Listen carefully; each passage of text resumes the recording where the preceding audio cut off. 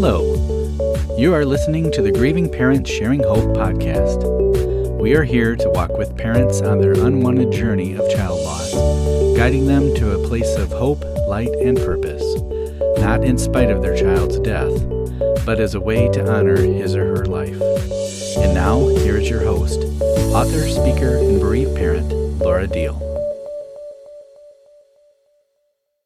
In today's podcast and next week, I am excited that I will be joined by Glenn Lord, and I want to start out by introducing him.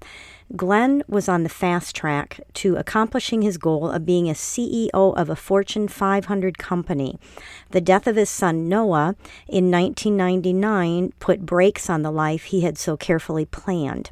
As Glenn sought a new path, he realized that there was a need for genuine, accurate grief information.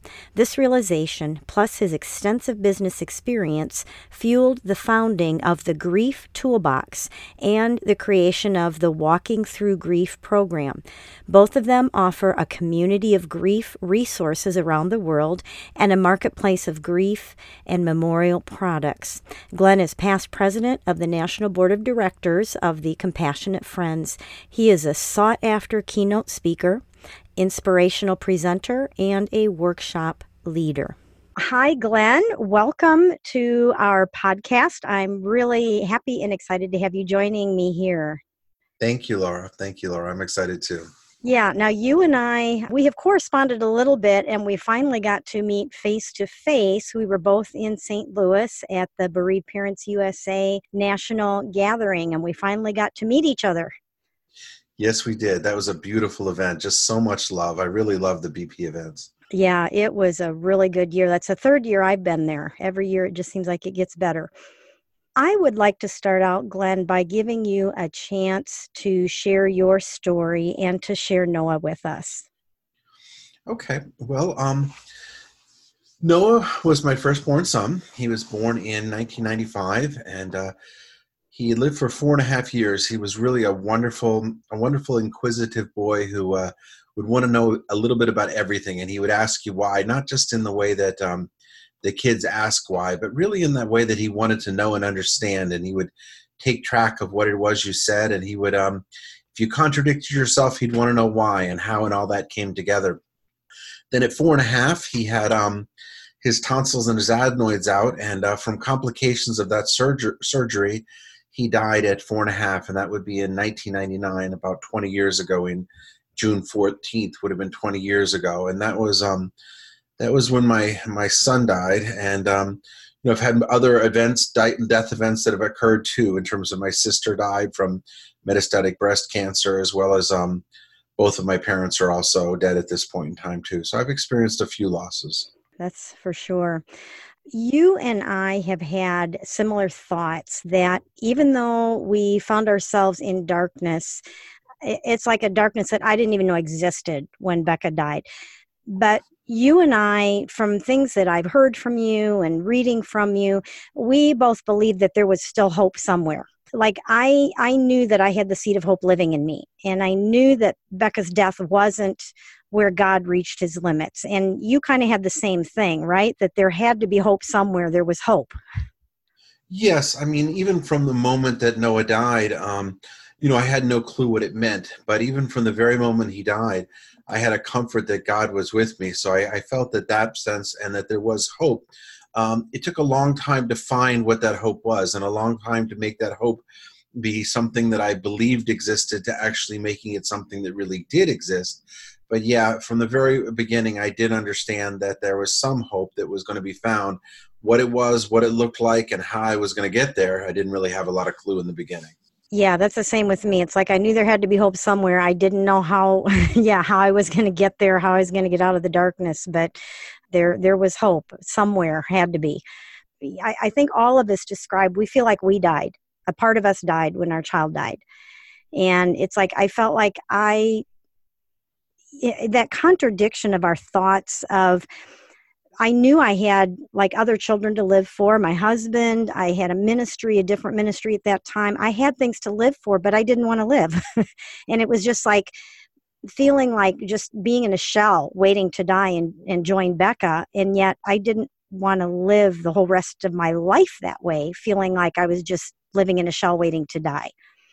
But there was a period of time when I embraced apathy that, it wasn't necessarily that I wanted to die, but I didn't care if I did. Um, Yes. and it wasn't, it just, nothing mattered. There was nothing, my existence happened because it happened, not because I consciously did anything to or proactively lived it or had any, purpose behind anything.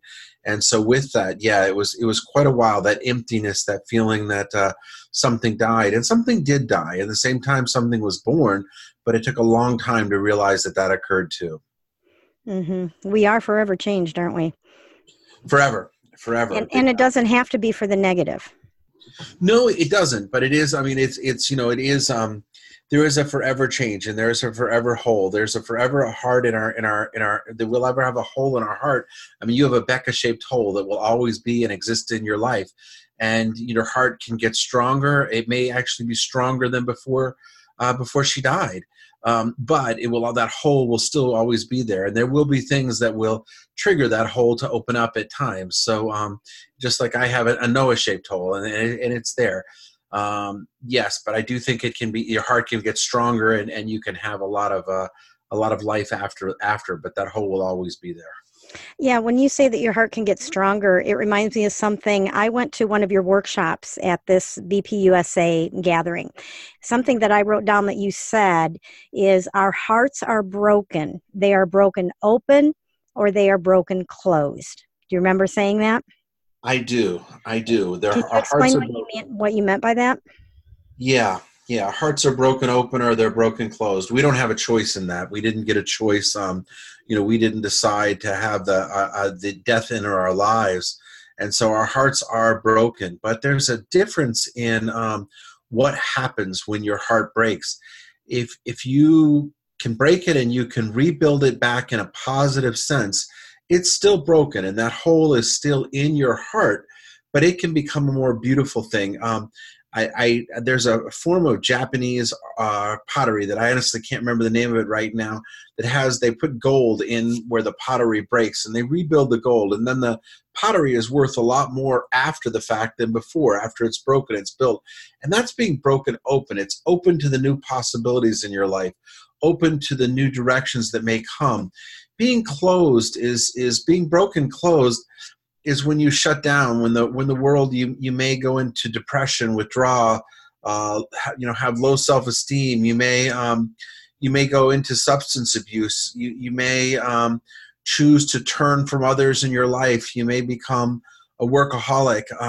You avoid the willingness to find what other possibilities there are in your life. And that the broken is not a choice, but what we do with that broken is. And if we can be broken to open, then we can become more. And there is something to be had there. I love that. It seems like so many parents at the very beginning, when they first lose their child, I try to encourage them and tell them there is hope and you will get there, and hang on, walk with those of us who are just further on than you. And I've had so many of them say, well, that might be true for you, but it's not going to happen to me. And that's okay. That's where they're at that moment in time. And it's okay to honor that, because there's a time when I'm not sure I wouldn't have said that also. I still even though I knew underlying that the hope was there were moments when it was overwhelming, and I didn't see or feel that hope. Gloria Horsley, who runs Open to Hope, yes, has a wonderful tagline that I just think really applies in that situation. Mm-hmm. It says, if you don't have hope, then lean on mine. And I think that's part of what we can do for others in grief, is not force them to see their own hope, but love them, walk beside them, and allow them to see our hope. Yes, definitely. Definitely. So, yep, we'll be the hope for you. If you're listening and you feel like you're not going to get to that place, you will. You will. And for some of us, it takes longer than others. And like Glenn said, that's okay. That's okay, because we're all on our own journey. And that grief, that darkness, it just comes on you. I mean, at the beginning, you don't have a choice. It's just there. Well, I think even further on, you can not have a choice. I mean, I know I shared this in the presentation with you, but I think it's applicable here. Noah was 4.5 when he died. He didn't know a lot of people. A lot of people didn't know him, and pretty much anyone that did know him was family. That's who knew him. But there was a little girl who he had gone to school with, who, when she graduated high school, he would have been 18. It was 13, 14 years later. I can't remember exactly, but the time, and she invited us to her graduation. Not necessarily because of who we were, but because of who Noah was. And that was years later, and it knocked me right back to that moment when everything was the beginning. The difference is you understand that you're not going to always be there. You understand that even though I was probably in a funk for a week or two around that, and it hit, more than a decade later, it still hit. But it was, it came at that moment, and I knew it was a moment, and I knew it was going to have that peace. So I do think that's what I mean by that. Hole is always there, and there will be things that will touch it, and there'll be other things that will touch it. This coming in about 3 weeks, I'm going to be going to my brother-in-law is getting remarried, and he's was married to my sister, and I've thought a lot about it, and I'm glad to be going. I'm actually excited to be going. I know that it's what my sister would want, but in many ways there'll be I know that there'll be a whole touch there, because it will not be where that there will be pieces of that will miss, and there'll be holes that'll hit there too. Yeah, for the rest of our lives, we have so many bittersweet events, don't we? We do. And the more we can learn to just acknowledge them, accept them, let them be what they are, honor them for what they are. I think one of the big keys to grief as you progress through it is giving your permission to feel what you feel. When you feel those moments, if you don't fight it, let yourself hurt for that moment, honor that feeling, let yourself feel it. Then you can also honor the highs. There's if you're muting the joy, you're muting the pain, then you're also muting the joy. And in the beginning that's hard, because in the beginning it's feeling it, and sometimes that just means not getting out of bed and honoring that that's where you are, and that's okay. That's okay. Allow yourself to feel what you feel, and not what others believe you should feel, but what is right for you. Yeah, and something that I have learned is that pain and peace can be in me at the same time.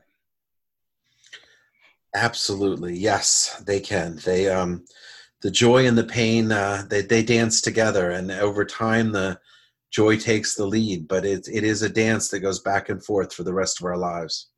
Yeah, and I think one thing that for me, sometimes it's like, well, how is that even possible? And I see it as the pain is in our soul and the peace is in our spirit.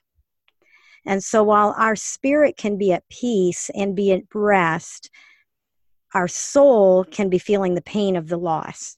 And so we can have those in us at the same time. Interesting. I never thought about that. I don't, help me understand more the difference between what you say when you say spirit and when you say soul. What are the differences there? Well, I believe that we are a spirit, and we have a soul, and we live in a body, that we're 3-part beings. And our spirit is the part of us that lives on. When we leave our shell, when we leave our body, our spirit is what lives on. Our soul is the part of us that's like our mind, our will, our emotions. That's our soul.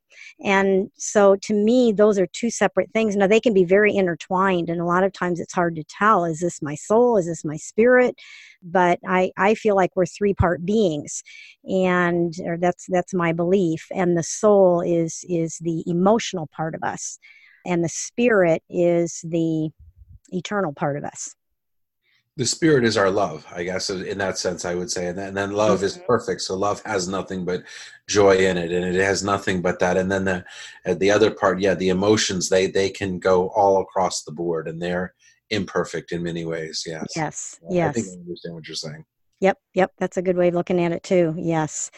One of the things that I realized, and it took me a while to realize this, the best things I could do was to connect with other bereaved parents.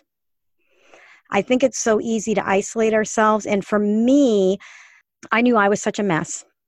And if I connected with a group of people, now I didn't have anyone in the area, but like I started seeing there were conferences and places I could go to meet up with grieving parents. And my thought was going there, I didn't want to be around a bunch of people who were a mess like me. I thought it would be morbid and I would leave feeling worse than when I went. And the first time I went to something that was a group of grieving moms, I found out how wonderful it was to be around a bunch of people who were a mess like me. It actually was the opposite. So I'm just wondering what words of encouragement you can give, or any thoughts or stories or examples you have, maybe in your own, of being with other parents who are walking this road together. Well, I think bereaved parents specifically are some of the most honest people in the world, because you've cut through all of those things in life that just don't matter, all of the small talk and the unimportant things, because you really come to the core of what is important when your child dies. And you very quickly, when you're around other bereaved parents, you very quickly go right to that core of what is important. Does that mean you don't cry together? You absolutely will cry together. Does that not mean that there won't be times when the group can be in just an immense pain? It will. But the thing is that there's an understanding there. There's a concept that it's okay to both be in pain in one moment, in a pain that the rest of the world would have a hard time comprehending, and then the next, the entire group can be laughing and joking and just having fun and having pure joy, because neither one's being muted. You're allowed to feel both those pains and the realities. And it's also, one of the things in grief, I think, that happens so often to people is because we don't get any training in it. We don't learn how to grieve in this country. No one really teaches us. Yes, there's some examples on television and popular culture is improving, but as a whole, we don't learn it. So we start to have these feelings and we say, oh my gosh, what's wrong with me? Something's crazy. I'm broken. And no, you're just grieving. And so is the person right beside you. And when you say these things that you're afraid to tell the world that you're thinking or feeling, when you say, I don't care if I wake up tomorrow morning. I really don't. If God takes me tonight and I don't wake up tomorrow morning, I'm happier than if I wake up tomorrow morning. You're afraid to say that to the world, and the person beside you looks and in that nodding glow looks at you. Yes, I absolutely understand. I've been there. I felt that before. And so I think it just is that freedom to be, because as human beings, we need other people in our lives. It's part of being alive. And to be around people that you can have that understanding and pieces. It doesn't mean we're all the same. There are some bereaved parents that have their own idiosyncrasies, but it's not because they're bereaved. It's just because people are people, and some people are strange. But we all get along in a core level of that understanding of who we are as bereaved people. Yeah, at the BPUSA event, we did have a jam session night, and there was a small group of us, and Paul convinced me to bring my guitar and join in this jam session, and I don't normally jam with my guitar, but he had brought me a bunch of songs with the chords, and it's like, okay, I'll give it a shot. And I totally enjoyed that evening. And the thing was, at one point, I may tear up and cry here a little bit, but at one point I looked around at everybody in that room and I thought, these are my peeps. These are my people. We're just a bunch of broken, shattered parents doing life together. Perfectly broken, though. Absolutely perfectly broken. And that love that is with us all. I mean, one of the most powerful events, to me, one of the most powerful moments of love I've ever felt in my entire life was actually at this, at the BP conference. In that candle lighting, there was, from an outsider's perspective, someone may have seen a room full of depression, a room full of loss, a room full of missing. And I don't want to say all of those things weren't there, because they were. Mm-hmm. But with them, what was underlying them, what was driving all of that was the love. And to be around 300 people who were so openly expressing their love, and just really all aspects of what that means, whether it was the tears or the joy, there's a powerful feeling around that. And when you're even a small group of bereaved parents, you can feel that love, because that's really what it's built around, because we're sharing that love that's built into the pain of losing. Grief, we only grieve what we love. You can't, if you didn't love something, you don't grieve, there's no grief associated with it. If you lost something, left something at the table this morning that you could care less about, maybe it crosses your mind for a moment, but it doesn't matter. Or if you read in the paper that someone who you don't know died, it might trigger you on some level, but it doesn't affect you on your inner soul. And yet it does when it's someone that love is there, and that's why it's all there. And that love is what I think makes us all connect. I want to say amen. That's good. That's good. I think that is a really good place to end it for this week. Glenn and I are actually going to keep talking, and what we're going to share, I'm going to air in next week's podcast. And what we're going to be talking about is Glenn did a workshop that I went to, and it was titled Finding Your Direction Again. And so I want Glenn to walk us through some of that, because Glenn and I, there's another thing that we have in common, is that we don't just want to help you come to a greater level of healing in your life and finding hope and light, but we want you to go beyond that, and we want you to thrive, and we want you to find purpose and meaning in your life again, not in spite of your child's death, but because of his or her life.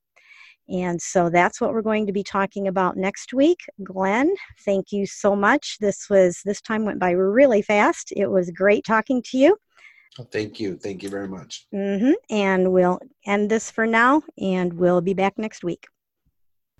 And now it's time for our birthday segment. Each week, I get the honor of sharing our children's birthdays, the ones that are having a birthday in the coming week that have been sent to me. This week we have two. First, we have Kevin Stoneburner, who was born on September 1st, and Kevin is forever 27. And then we have Raylan Huffman, who was born on September 2nd and is forever 22. So Kevin and Raylan, we celebrate the day you came into the world with your families, and we are so thankful that we will be seeing you again. And I know your families are looking forward to that day. If you would like to have your child added to the birthday segment of the Grieving Parents Sharing Hope podcast, all you have to do is go to gpshope.org/birthdays. And there will be just a little form for you to fill out, send it in, and I will put your child on the list and share your son or daughter with our listeners. There will also be a link to that in the show notes. If you would like to know how to contact Glenn or to check out the Grief Toolbox, there will be links to that in the show notes as well. And I would like to ask you for a favor. A lot of you have been sending me emails, letting me know how helpful this podcast has been to you. You've been sharing specific things that have been said that have brought a measure of healing or a level of freedom, and I really do appreciate hearing from you. I love reading your emails. What I want to ask is, if you are listening to this podcast on something like iTunes or Stitcher, not on our website, but on a different platform where there are podcasts, I would like to ask you to please give us a rating and write a review, because the more of these we have, the more our podcast is put in front of those who are looking for help as bereaved parents. It's called an algorithm. And when a podcast has a lot of reviews and a lot of good ratings, people are reacting to it, then the algorithm moves it up in the lineup for people who are looking for something like this. So it would be really helpful if you guys would go and do this for us.